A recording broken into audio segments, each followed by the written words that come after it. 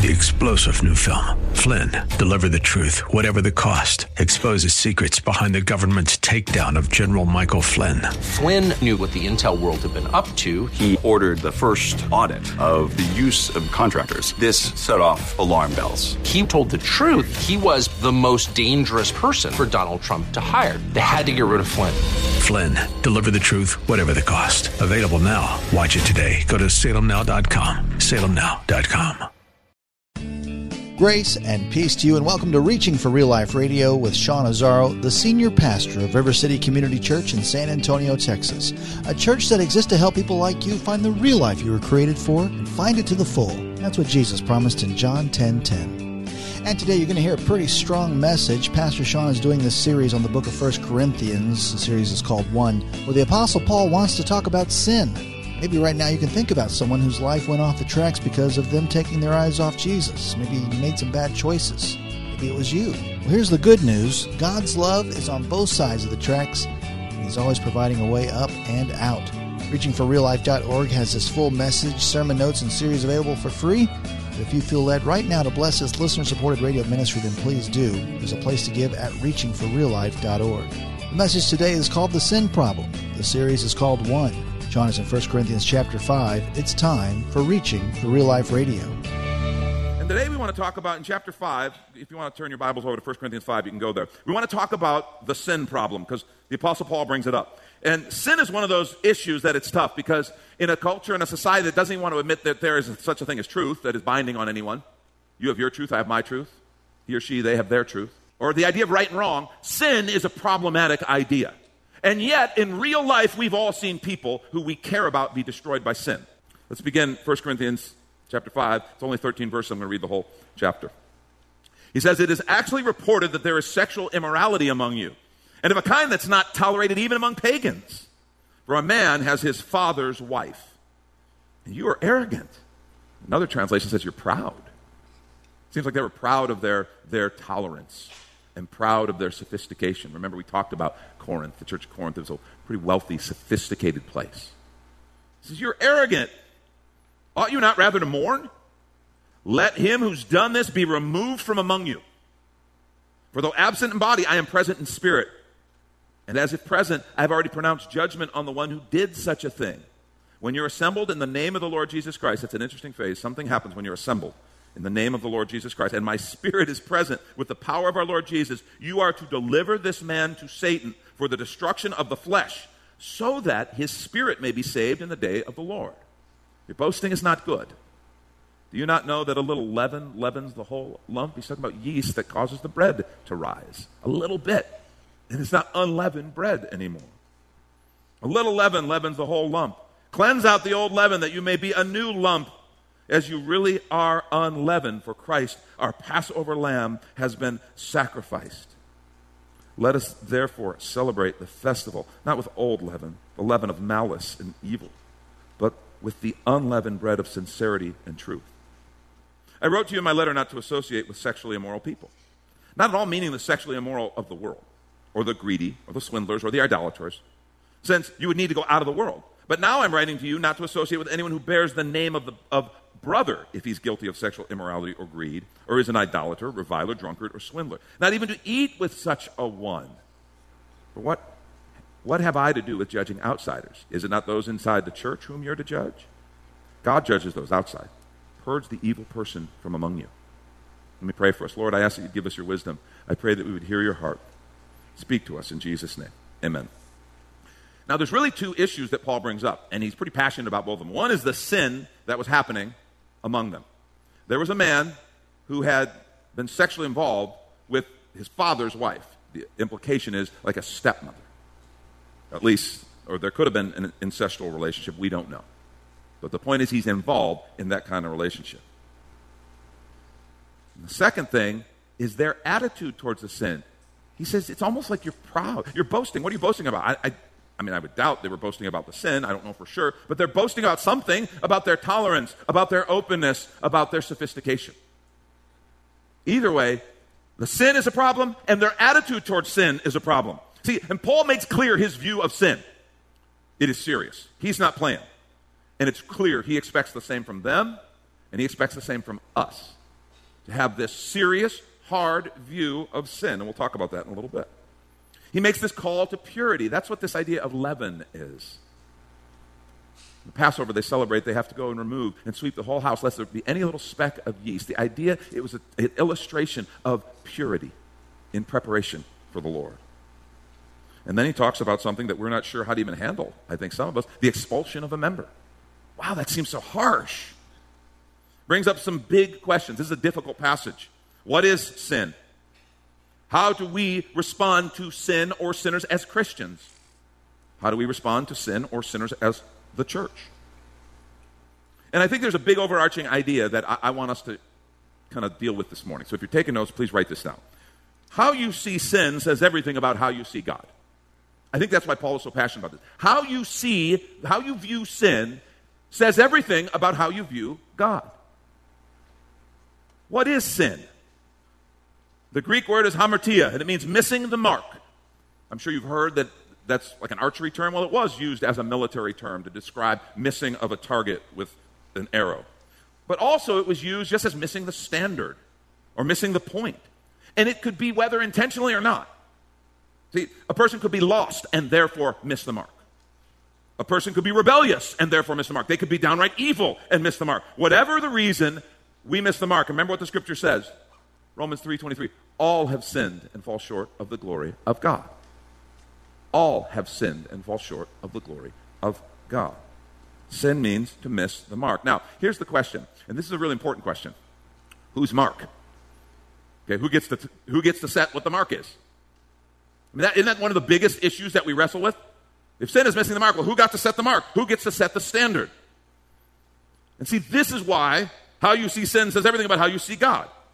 See, God gets to set the standard. He gets to determine what is sin. He gets to determine what is righteousness. How you view God will determine how you accept that statement. Do you view God as a kindly old man who's kind of like a kindly old grandfather who's there to give you $50 when you need it? You mess up and you go to him and he rubs you on the head. Here's a 20 and a piece of candy. And is that how you view God? I think sometimes that we do. He's all about love and all. He never kind of frowns on anything that anyone does. He's not negative like that. Do you see him as a kindly old uncle or a grandfather who kind of looks the other way when we screw up? Or do you see him as the king? Do you see him as the creator who designed things for a reason and who gives warning to his people because he cares about them, and when we violate his standard, when we violate his mark, it brings destruction and hurt and pain on us and on people around us? How do you see God? See, what this is all about really is a church who is taking sin lightly and just kind of winking at it. Just like, oh, come on, it's not that big a deal. Who gets to set the standard? And that's the arrogance. That's the arrogance, I think, sometimes of our culture's attitude towards sin, even we in the church. Here's the question. Do I humble myself before the Creator and accept His judgment of sin? Because His word is clear. He does not stutter. Do I humble myself and accept His judgment? Or do I sit in judgment of Him and the word? Do I sit and go, we can't really, that's not practical. Well, that's kind of an archaic rule, isn't it? Does God really feel that way? Do I sit in judgment of the word? Do I declare the word outdated and culturally irrelevant, so therefore just irrelevant in general? Or do I humble myself and say, God, I'm going to align with your word, your standard? See, that's what Paul's talking about. This is about our attitude towards sin. And the truth is, how you see sin says everything about how you see God. A few points that we need to draw from this that I think are very practical for us. Number one, God does not take sin lightly, and neither should we.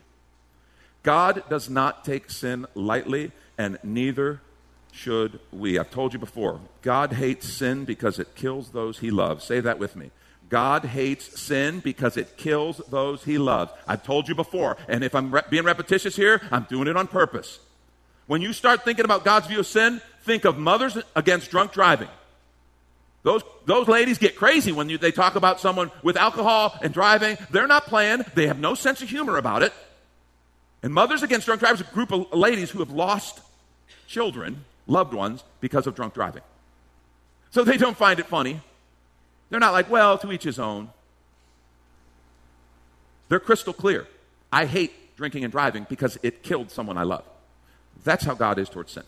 because he loves you passionately. He loves people. He loves them so much he gave Jesus Christ on the cross so that we could have life. And sin destroys the people that he loves. That's why we talk about it. That's why the Scripture talks about it. That's why we can't just say, well, it's not ours to say. No, it is ours to say.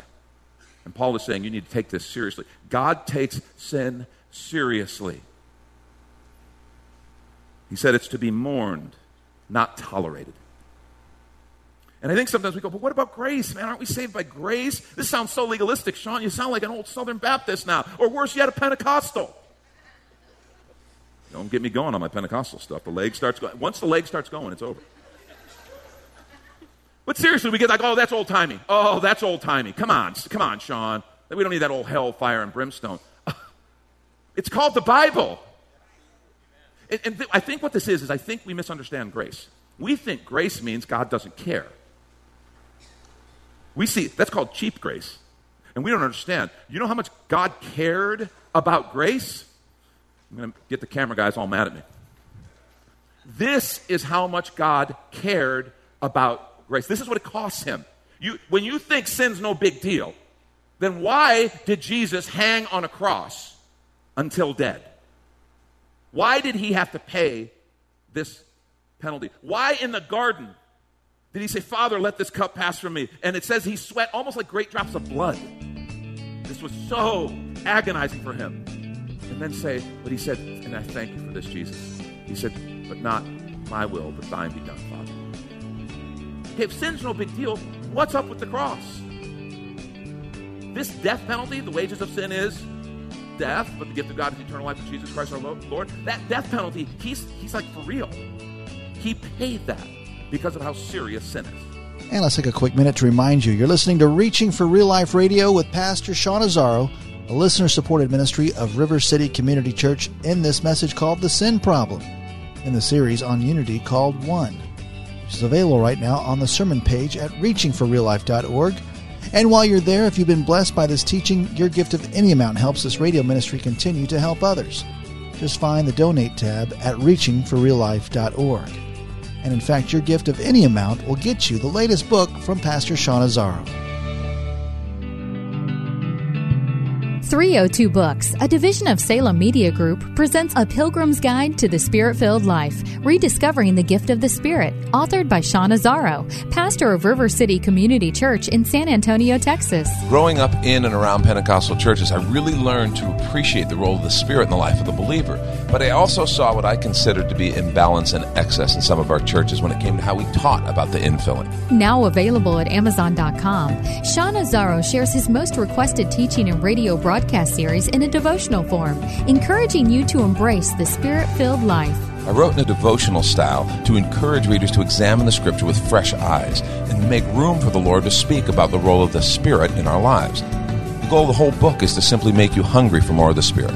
Order your copy of A Pilgrim's Guide to the Spirit-Filled Life by Sean Azzaro today at Amazon or reachingforreallife.org.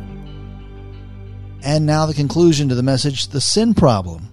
This is Reaching for Real Life Radio. So I think we misunderstand grace. We think of it as cheap. And Paul addresses this, Romans 6, beginning of verse 1. He says, what shall we say then? Are we to continue in sin that grace may abound? By no means. How can we who died to sin still live in it? Do you not know that all of us who've been baptized into Christ Jesus were baptized into his death?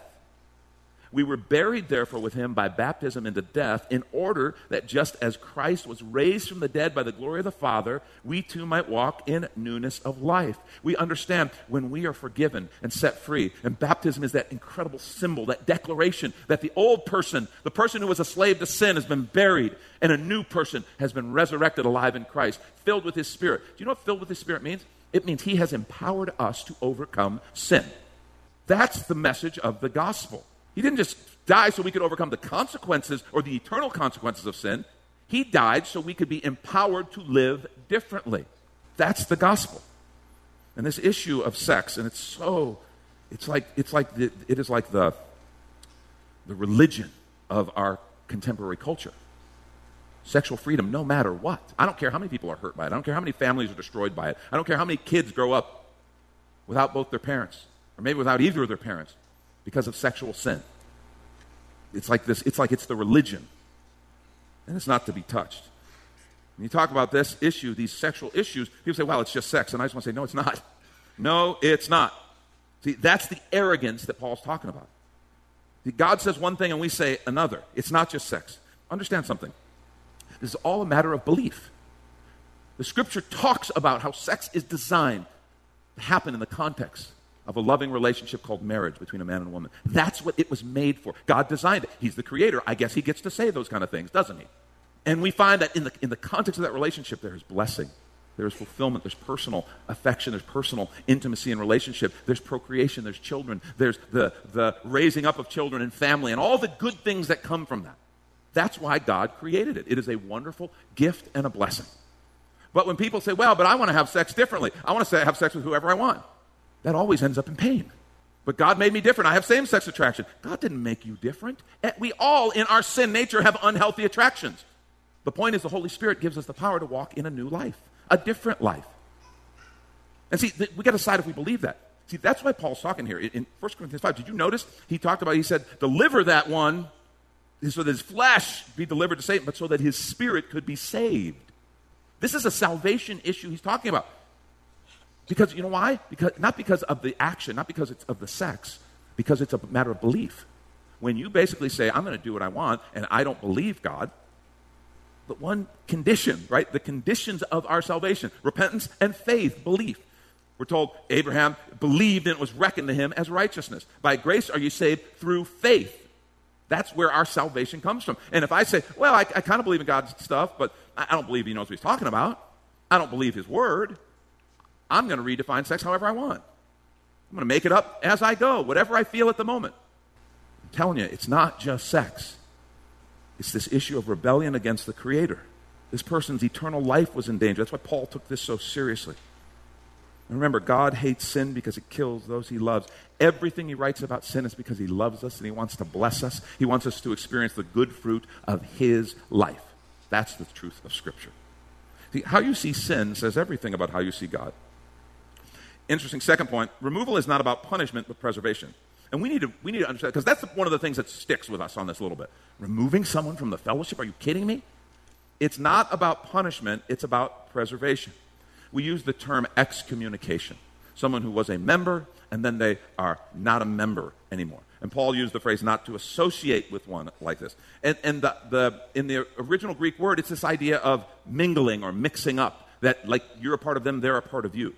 I think to understand this passage, you have to understand the church.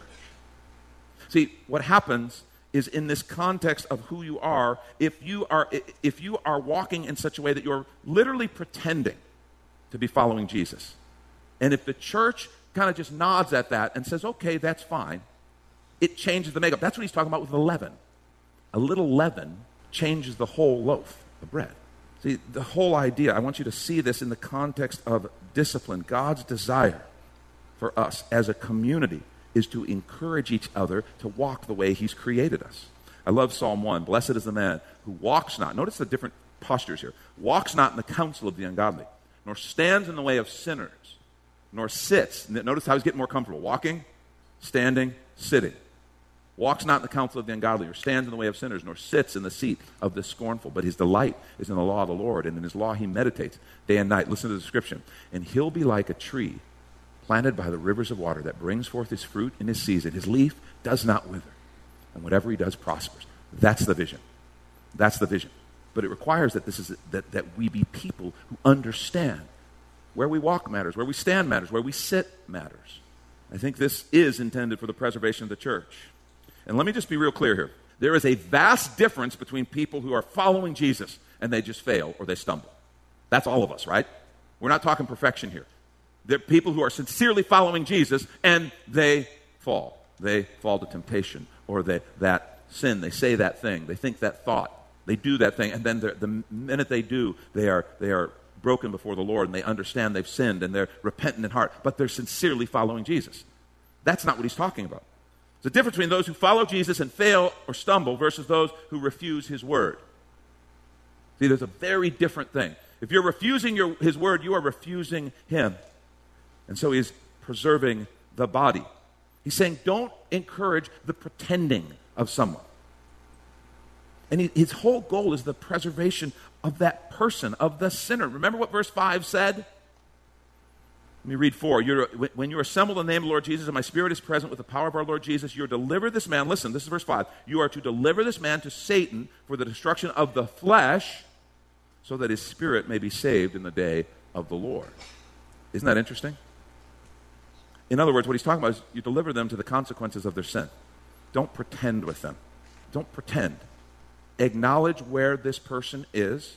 And I want to suggest this is in the spirit of discipline. Remember we talked about the difference between punishment and discipline. Punishment always looks back and says, you're bad, you're bad, you're bad.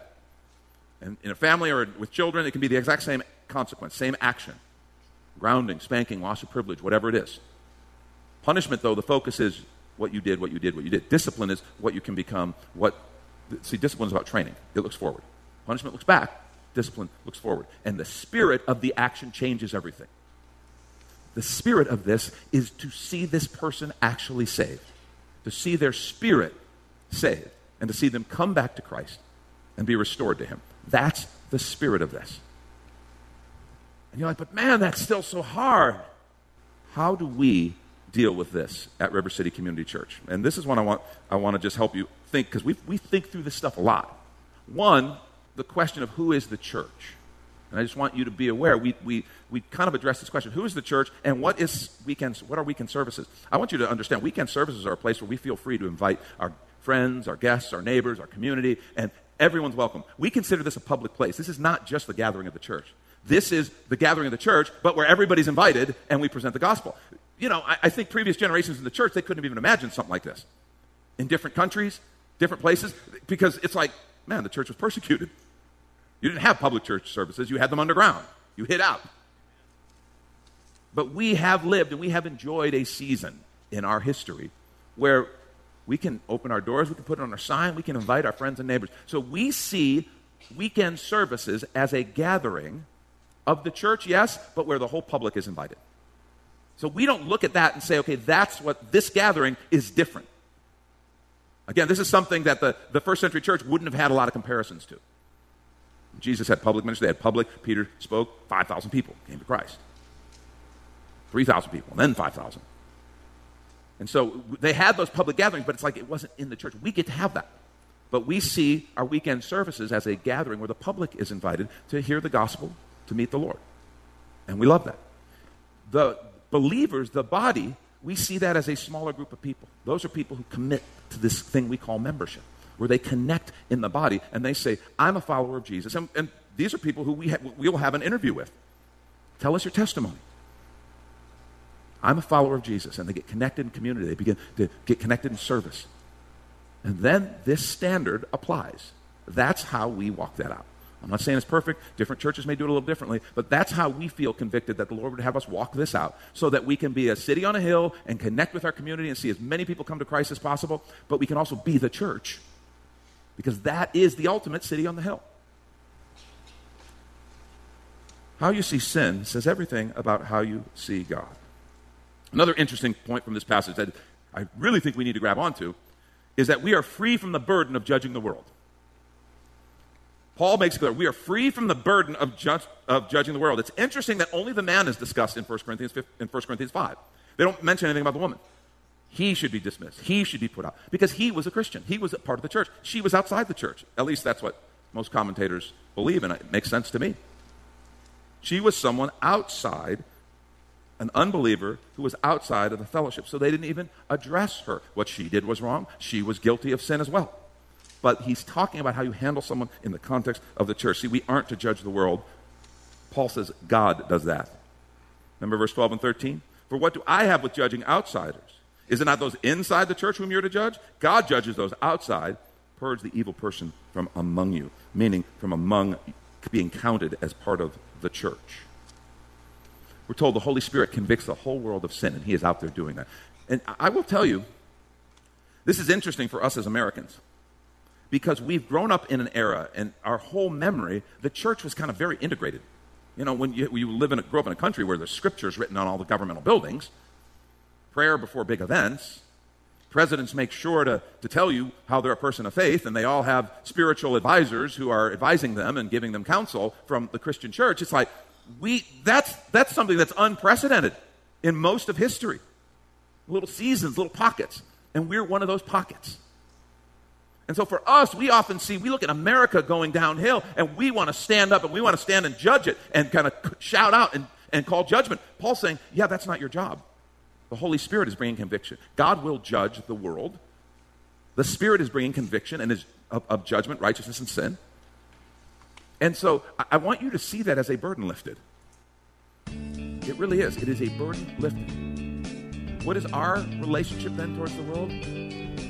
We are to share the love of God with the world. God so loved the world, he gave his only begotten Son, that whosoever believes in him should not perish but have everlasting life. We are to share the love of God with the world. That's Pastor Sean Azzaro. You've been listening to Reaching for Real Life Radio. If you'd like to hear this full message in the series called One, it's available right now on demand at reachingforreallife.org. And we'd also love to hear from you on our Contact Us page, or even better, your financial gift helps this radio ministry continue on the Donate tab at reachingforreallife.org. But of course, you're invited to visit and join us at River City Community Church, located on Lookout Road right behind Rotama Park, right next to the Real Life Amphitheater. If you'd like to call the church, the number is 210-490-5262. As Reaching for Real Life Radio is a service of River City Community Church. We hope you join us again next time as you travel the road to real life. 3-star General Michael J. Flynn, head of the Pentagon Intelligence Agency, knew all the government's dirty secrets. He was one of the most respected generals in the military. Flynn knew what the intel world had been up to. He understood its funding. He ordered the first audit of the use of contractors. This set off alarm bells. The explosive new documentary, Flynn, Deliver the Truth, Whatever the Cost, uncovers the facts behind this scandal. Flynn told the truth. He was the most dangerous person for Donald Trump to hire. I find out the worst enemy that I'm going to face in my life is right here in America. They took my assessment and they wanted me to change it. And I was like, I'm not changing it. They had to get rid of Flynn. With in-depth interviews, archival footage, and never-before-seen personal records of the man behind the headlines. I just felt like I was drowning. Flynn, Deliver the Truth, Whatever the Cost. Available now. Watch it today. Go to salemnow.com. salemnow.com.